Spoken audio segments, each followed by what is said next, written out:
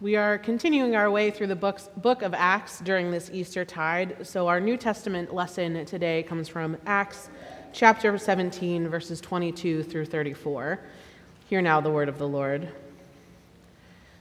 Then Paul stood in front of the Areopagus and said, "Athenians, I see how extremely spiritual you are in every way. For as I went through the city and looked carefully at the objects of your worship, I found among them an altar with the inscription, 'To an unknown God.' What therefore you worship as unknown, this I proclaim to you. The God who made the world and everything in it, he is the Lord of heaven and earth, does not live in shrines made by human hands, nor is he served by human hands as though he needed anything. Since he himself gives to all mortals life and breath and all things, from one ancestor he made all the peoples to inhabit the whole earth. And he allotted the times of their existence and the boundaries of the places where they would live, so that they would search for God and perhaps fumble about for him and find him, though indeed he is not far from each one of us. For in him we live and move and have our being, as even some of your own poets have said, for we too are his offspring. Since we are God's offspring, we ought not to think that the deity is like gold or silver or stone, an image formed by the art and imagination of mortals. While God has overlooked the times of human ignorance, now he commands all people everywhere to repent, because he has fixed a day on which he will have the world judged in righteousness by a man whom he has appointed, and of this he has given the assurance to all by raising him from the dead." When they heard of the resurrection of the dead, some scoffed, but others said, "We will hear you again about this." At that point, Paul left them, but some joined him and became believers, including Dionysius the Areopagite and a woman named Damaris and others with them. This too is the word of God for the people of God. When Paul stands up at the Areopagus, he is exhausted, physically, emotionally, spiritually. He's had a rough go of it. He's been sent out by the Holy Spirit to proclaim the resurrection and the good news of Jesus Christ. He's also been shouted at and stoned and placed in prison, but, all in the name of the Lord. Paul and his companion Silas, they've traveled to Thessalonica, and Paul does what he always does. He goes to the synagogue to talk about the Messiah. Some folks are engaged and agree with him, but then a mob forms, and he and Silas are both chased out of the city. But, no bother. Just dust yourself off and head to the next place. It is his calling, after all. But trouble follows Paul. The mob from Thessalonica comes to Berea, where Paul is trying to preach, and the people from Thessalonica, they incite the crowd. So Paul is sent off on his own to the coast so that things might, calm down for a bit. And Paul, he finds himself in Athens alone, without Silas, without Barnabas, without any friends, and he finds himself in a city full of idols. And it's like Paul, he can't help himself. And maybe he can't. He takes his call, his identity as a proclaimer of the gospel very seriously, but he goes to the synagogue and the marketplace so that he can argue. A man after my own heart, really. Why sit quietly when you can tell people what they're doing wrong? Especially when you've just been chased out of a city. Why not? But instead of inciting a crowd and causing a riot, Paul receives an invitation. The curious philosophers with whom Paul is debating take Paul to the Areopagus, where he might share more about this teaching, what the Athenians call foreign divinities. Athens is the intellectual heart of their world. I feel like I should make a University of Georgia joke, but I'm not going to. This Athens is the intellectual heart of the world, so it's the perfect place for a debate, for learning.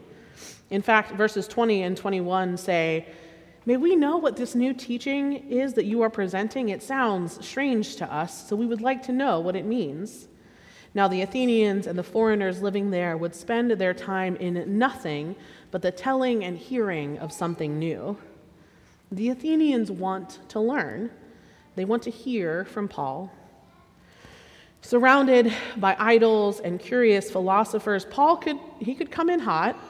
They're asking him to tell them what he thinks, and this is the perfect moment to let them have it. He's been given a platform. Why not tell them everything that they're doing wrong? This is an opportunity for a fiery sermon of condemnation. Paul is angry and he's exhausted. He's on the run from violence, just trying to share good news that changed his life. But standing up on the Areopagus, looking out at this curious, maybe idolatrous crowd, Paul makes a different choice. He meets them where they are. I see how extremely spiritual you are in every way. He has been among them in their city, watching their practices. Paul has seen the ways that they worship, the ways they engage with their deities.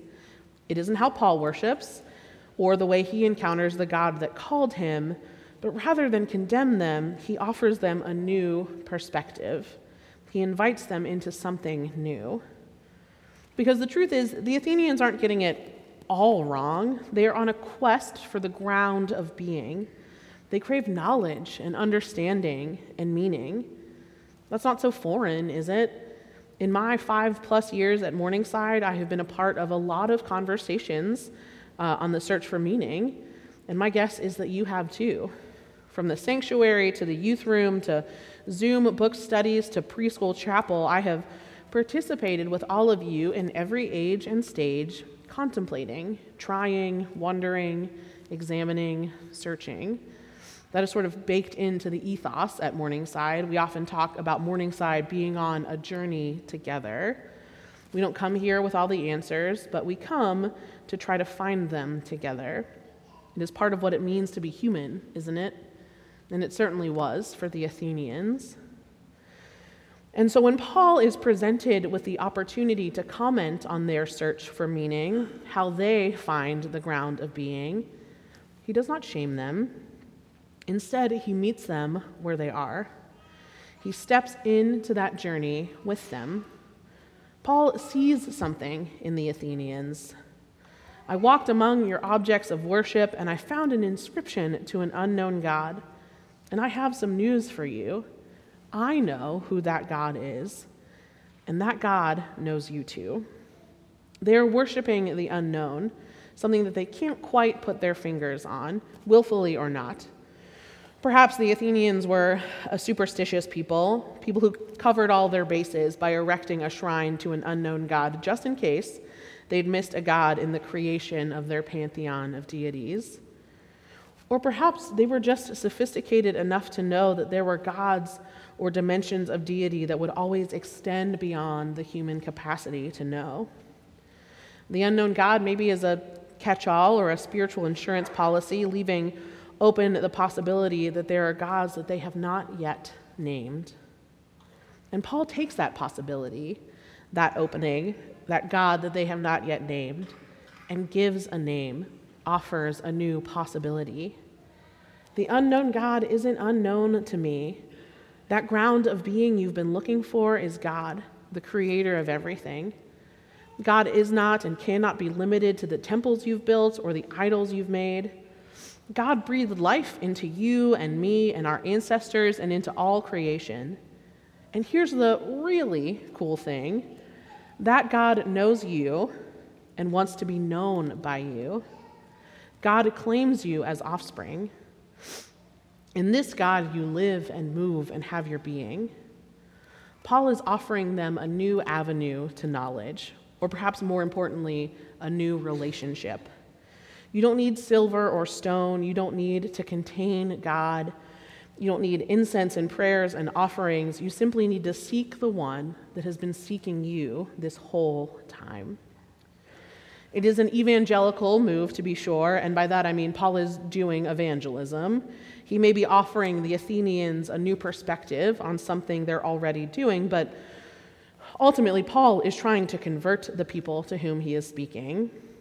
And I also think he is offering them freedom, a freedom to find meaning in something so much bigger than what they have yet imagined, a freedom to know and to be known.